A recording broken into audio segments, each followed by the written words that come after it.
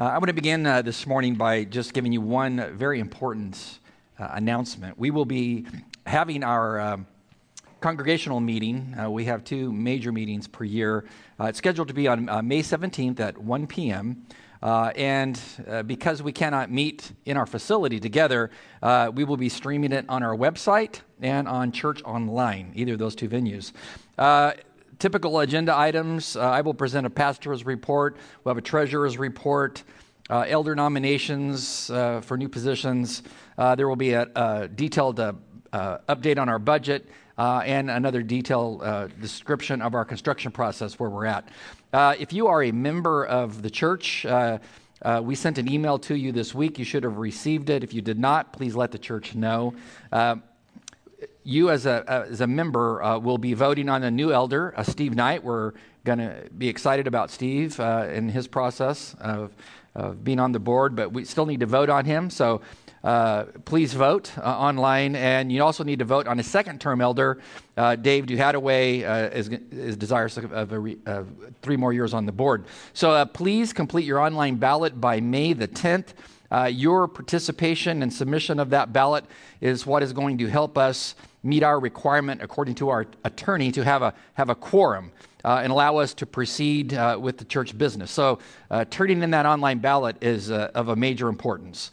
So again, if you did not receive an email and would like to receive one, let the church office know. And if you have any questions, you can call the church and speak with one of the ladies that works there. The new number of the church is 703-250-3960. Let's go to God in prayer as we come to the Psalms today. And before we do that, I just want to say I had the pleasure, as I know many of you did, of watching the Thunderbirds and the Blue Angels fly over our area today. They flew right over my house at a low altitude, which was amazing to see. And it just makes you very proud to be an American, to see our military paying tribute to our hospitals and first responders, etc. So what a great country to be in. Let's go to God in prayer today. Father, we do give you our study of Psalm 2, such an important, pivotal psalm as we begin the understanding of the great Psalter. And we pray your anointing on that which we study. May your Spirit open up to us the meaning and the understanding you would have us to grasp today.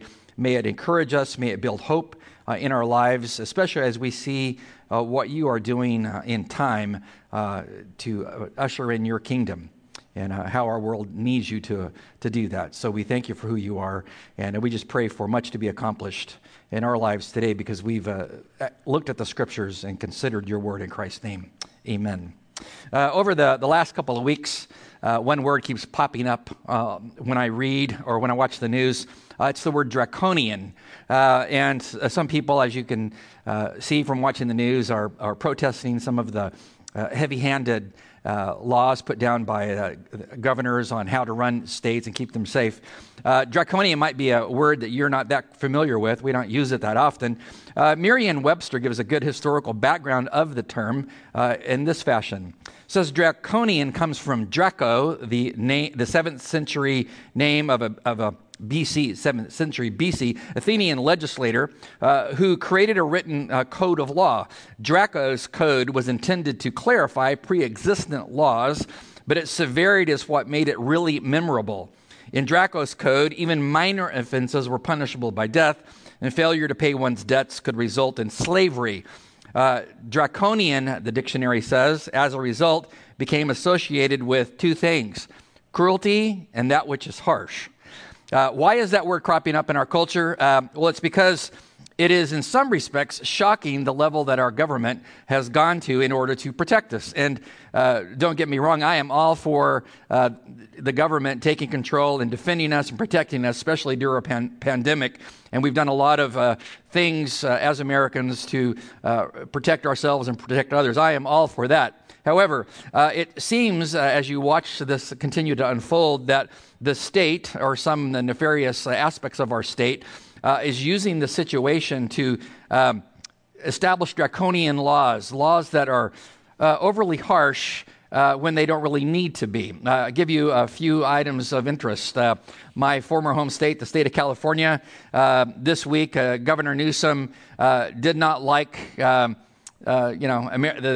people going to the beach, too many people, especially in Orange County. So he cut out, he closed all the beaches in California. And that met with stiff opposition from, interestingly enough, surfers and people in the coastlines were not for that. But I was talking to my brother-in-law last night who lives in San Diego and said the governor relented and changed that. And that just affected those in Orange County, but the rest of the state could basically go to the beach. But to close down the entire coastline of the state of California is, from the perspective of the word in question, somewhat draconian. A few weeks ago, I also read an article from San Diego about a police department on the border, I think it was Chula Vista, who moved to purchase Chinese-manufactured drones in order to watch the movement of Americans to make sure that they were observing state social distancing laws. Who would have ever thought you would have seen that? A drone following you to make sure that you are being obedient to the government. San Francisco, interesting. I lived not far from there before I moved here for about 19 years. San Francisco does some interesting things. During this particular outbreak, the government said that cannabis dispensaries were included as an essential business during the lockdown. Mind-boggling. Cannabis dispensaries are open, but you can't go to church. And speaking of church, we probably all have read about how the church in Greenville, Mississippi, got together in the parking lot, and they were equally distant apart. They're all in their cars. They're going to hear the pastor preach across an FM channel. The police showed up and ticketed every single parishioner for showing up and breaking the law, as it were, and they all got $500 tickets. Unbelievable. And then I read last week, on April the 16th, the government has released 16,622 criminals who were awaiting trials anyway within prisons, but supposedly these low-level criminals were released. But as you dig down into the data, which I was doing this morning before I came to church, some of them were not low-level criminals, and have already, one particular individual has already committed a crime now that he's free. Unbelievable. So it makes you ask, what's going on here? I mean, we're all for protecting ourselves, but it seems like some states are going a bit over the top to take control of the situation in a despotic way. What I think, from what I know from Scripture, is when you study the Scriptures, the last form of world government is state power, statism, totalitarianism. And what I think you see here is just what Jesus would talk about in Matthew chapter 24, the Sermon on the Olivet Discourse, where he talks about the end of times, what to anticipate. If we take what Christ says there and look at what the prophet said in the Old Testament, especially Daniel, we understand that the final government as statist power has to arise so the Antichrist can take over and rule and reign. And so what I think you see in a small way, not in totality across our nation, but you see it in a shocking format, is the state seeing just how much it can get away with, as it were, to take freedoms away from people and to control lives, to exert their version of law and order, and to build their version of a utopia. It's interesting. Daniel warned us of this. If you go back to our study in Daniel chapter 2, verses 36 to 43, in chapter 7, verses 2 to 9, chapter 11 of the book of Daniel, verses 36 to 45, he talks about the final man of sin coming to be the ultimate statist, the man of sin, the lawless one, the Antichrist, who will rule with extreme draconian measures. We are getting just a small taste of this, and how quickly this has come upon us is quite amazing. How should we as Christians who understand prophecy and understand how even in our own time we're watching this being fulfilled, how should we as believers in God respond? That's a sermon in and of itself, but I'll give you two things to think about. Number one, you should not be fearful. I have a lot of people asking me, what are we supposed to think about the events that are occurring in our world today in light of prophecy? Well, how we should respond in light of what we see is we should not fear, because God is in control. We should be defenders of truth at all costs, because we know from the Scriptures and prophecy that the world will descend into darkness and believe the lie of the lawless one. And the world is going to turn against God in a major way. And so we need to be the salt and light to our culture, teaching them about the greatness of the gospel of Christ, which can save. Number two, we should study Psalms like Psalm number 2, because Psalm number 2 is a messianic psalm. It is also classified as a wisdom psalm because it's closely related with Psalm number 1, which tells you about the two paths you can walk on in life. You can choose a righteous, godly path, or you can choose a godless path. That particular psalm, number 1, merges with Psalm number 2, which talks about the conflict between two kingdoms, the kingdom of Christ and the kingdom of man and of the devil. The two things are in opposition to each other. And as we study this wisdom psalm, and it's going to take us 2 weeks to do it because there's so much depth here, it gives us hope.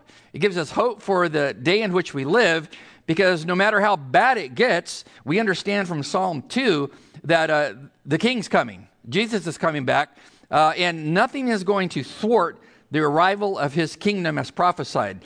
And Jesus talked about that in Matthew 24, that there will be birth pains prior to the coming of the kingdom. But as a mother in labor knows, when the baby is brought forth, how much joy is that? And so we keep those things in mind as we read Psalm 2, because it's going to tell us about the birth pains, but it's also going to point us to the king and his arrival and how glorious that will be. So it builds hope into us.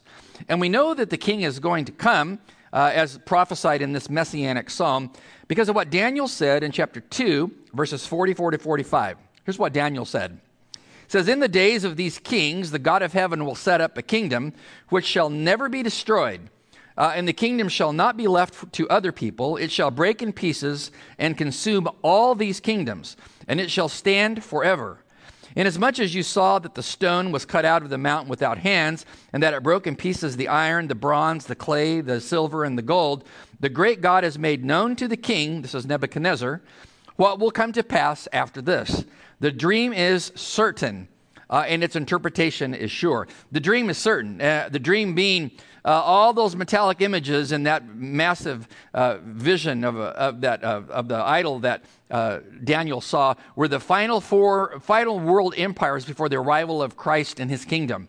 And what God tells Daniel, Daniel then tells Nebuchadnezzar, is there is one coming who's going to strike at the base, the feet of all world empires, and destroy all of them because they have sinful issues, and his kingdom of righteousness shall be set up forever. And he says this is certain.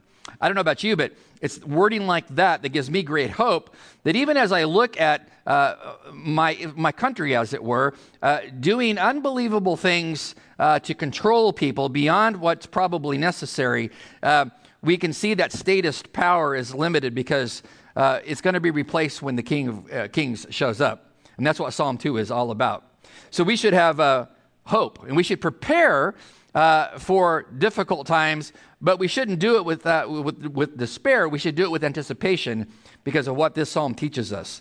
So as we look at this psalm, it has 3 movements. We'll look at 2 movements this morning as it teaches us about the arrival of the Messianic kingdom. Number 1, it tells us what we should expect. It says, prior to the coming of the Messiah's kingdom, what should we expect? We should expect, as it says in the first 3 verses, the rebellion of man against God in a major way.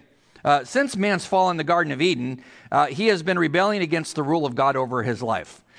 When the devil came to Eve and asked her the question, "Hath God said that you cannot eat of every tree?" She gave in to that and became basically the ruler over her own life. Man has been throwing out God's rulership since his fall in the Garden of Eden. And he's devised all kinds of clever philosophical systems to control others so that they don't have to rely upon God. Last year I read Nancy Pearcey's book, and she's written a lot of books with Chuck Colson when he was alive. She wrote an excellent book. I think every Christian should read it. It's called Total Truth, subtitled Liberating Christianity from Its Cultural Captivity. And she does an excellent job tracing in this lengthy book how man devises false systems to put himself on the throne and to dethrone God. And she goes through with a fine-tooth comb and analyzes all those false systems of belief that people propose so they don't have to bow and bend to God. Marxism. Well, that's one thing that she covers. Marxism. Rousseau is another system that she covers. And Rousseau's behind much of the political thinking of today. I mean, Rousseau, back in the day, the French philosopher, thought that, man was created, in an animalistic way to just enjoy himself and do whatever his desires led him to do. And that man's fall really relates to the constrictive things like family and having children. Those, from Rousseau's perspective, were bad. And the way that you get out of that slavery is you exercise the power of the state. So Rousseau is behind much of the things that we see today in despotic statism. But in all of those things that she mentions, you have what is prophesied here is man's desire to throw God off, to not be subservient to God. Notice what the psalmist says. He says, "Why do the nations rage?" We'll just stop right there. Why do the nations rage? In Hebrew, the verse begins with a preposition wedded to a pronoun, an interrogative pronoun, why, to make it extremely emphatic. So God starts Psalm 2 with the most powerful word to basically say, why in the world would man rage against me? Why would he do that? Stressing the fact that that's impossible. The word rage, ragash in Hebrew, literally means a riotous, angry mob. That's the way man will become prior to the arrival of the Messiah, Jesus. That prior to his coming, the world would degenerate into nations, plural, having a state of riotous behavior about them. And, you don't have to go very far to validate the premise of that today as you watch the news. Around the world, as people tend to want to push away following God and embrace anything else other than God. Such are the prophecies concerning the nations. They rage against God. This particular statement, why do the nations rage, is called erotesis. Erotesis is a figure of speech. And if you study figurative language, there's 19 ways to classify erotesis. This is number 17. Number 17 use of erotesis is where a divine being, God, is asking a question to those whom he's created, stressing the fact that it's futile to resist him. Why would you ever think that you could rage against me, God says. It says here in a parallel way in the second part of the verse, and why do the people plot a vain thing? Why do the people plot a vain thing? To plot is the Hebrew word vagan, and it's an onomatopoetic word which represents the sound of which it's speaking about. So the word for plot is the Hebrew word hagah. And it's a word that denoted a mumble, a murmur that was a low toned type of thing that you would hear. Like if you saw a couple of people together talking, but you couldn't quite make out what they were talking about, that would be hagah. It would denote that noise in Hebrew that they were making as they spoke secretively. You couldn't quite make out the word. That word represents, from the psalmist's mind, how the nations think about God and God's reign over them. They are plotting vain systems to overthrow God, systems to overthrow God so they can rule and reign over their own lives, create their own utopia. But God says this is a vain thing. It's a vacuous thing to oppose God. The word for vain here is the word to be worthless. Anything that you use in your kitchen when you open a can of corn and dump it into the pot, who wants to keep the can? Why? It's worthless. After you take a bar of soap out of a box and put the soap in the shower, who keeps the box? What would you keep it for? It's absolutely worthless. So God asked two questions here. One stated outright, one implied. Why do the nations rage against me? And then, why in the world do they think they could plot to overthrow me? That is absolutely, God says, worthless. It says in verse 2, what exactly the rulers are trying to achieve.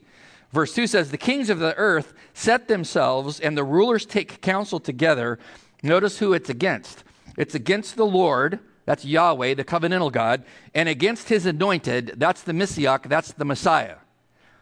What is the goal of world powers? To ultimately throw off God's rule in their lives.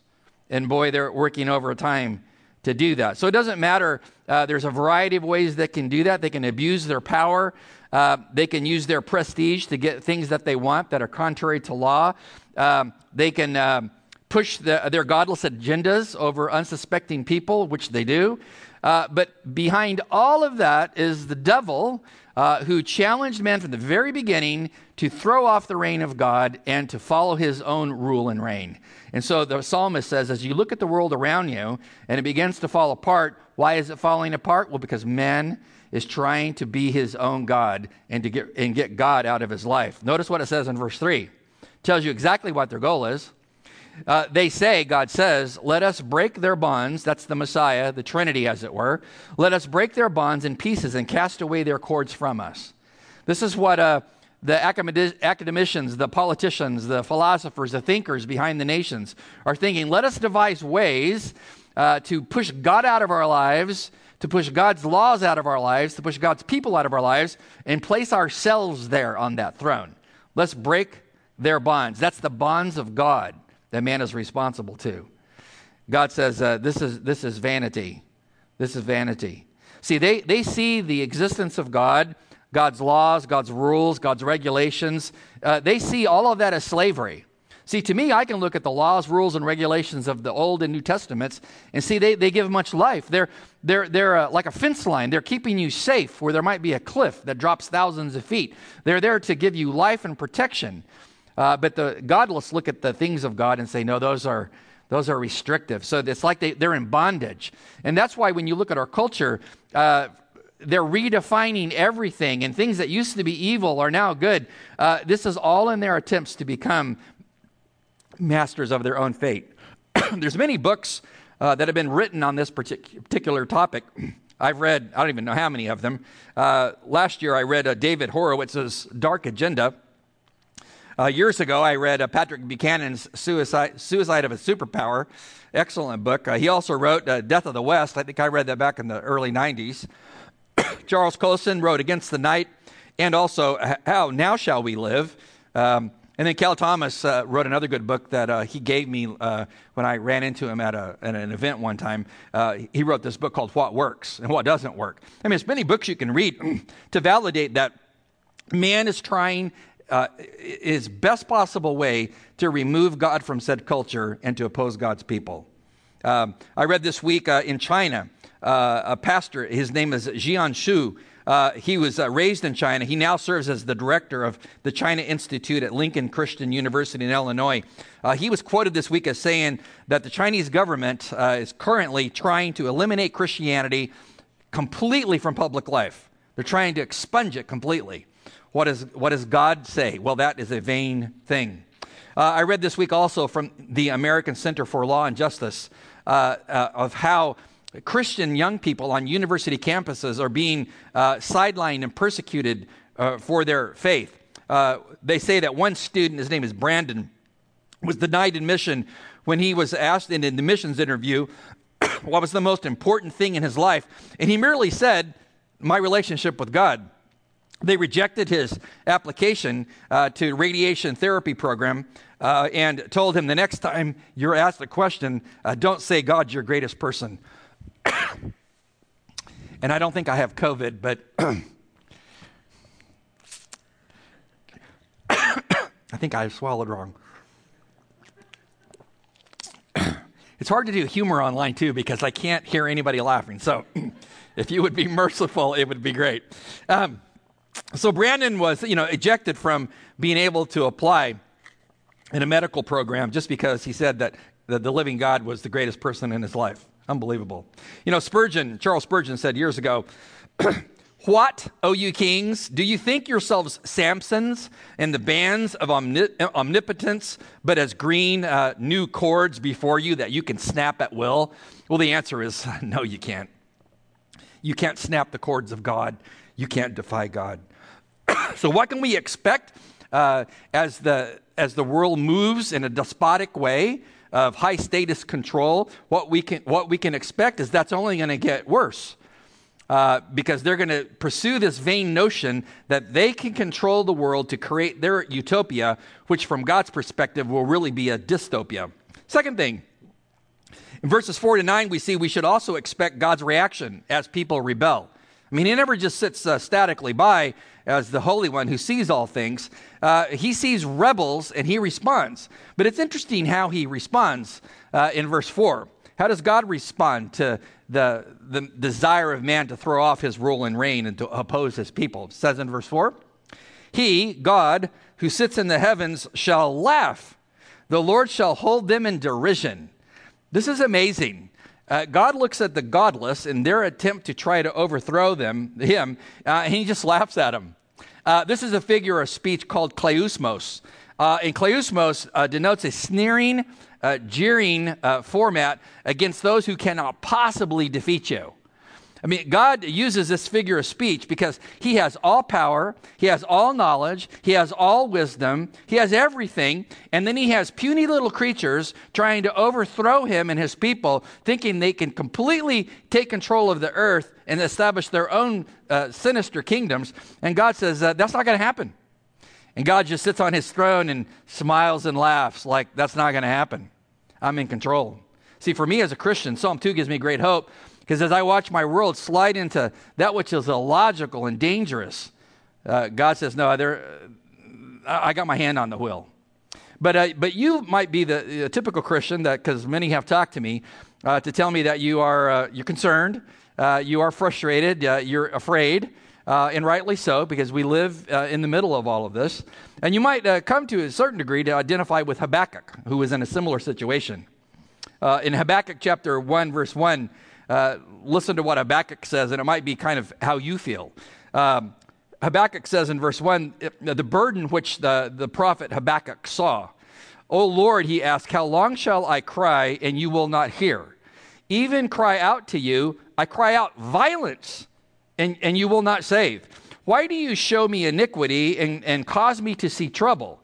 For plundering and violence are before me, their strife and contention arises. Therefore, notice this, the law is powerless, and justice never goes forth.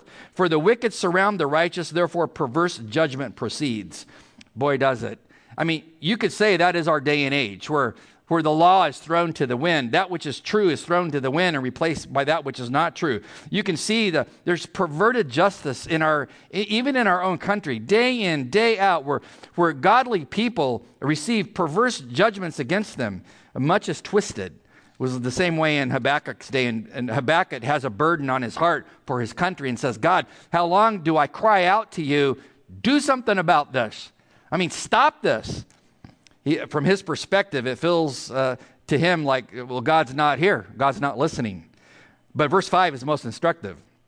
Verse 5 of chapter 1, he gets a word from God. What is it? It says, look among the nations and watch. Be utterly astounded! Exclamation point.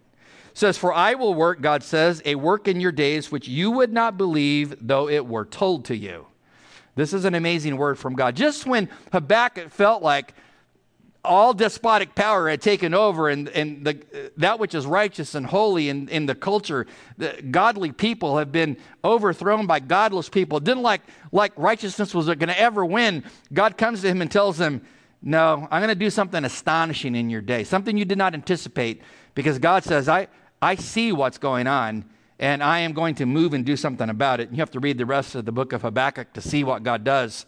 But God moves in a powerful way that wasn't anticipated by Habakkuk. See, I look at our nation this way as well, because we too can feel, as we see the state reach for more power, and when it gets more power, it doesn't usually relinquish it all too readily. As we see this happening, we should not lose hope, because God, just like in the time of Habakkuk, is saying, hey, I'm going to do something amazing, something that's going to demand an exclamation point. And that's going to be, as we're going to study in the rest of the psalm, the arrival of the King of Kings, Jesus.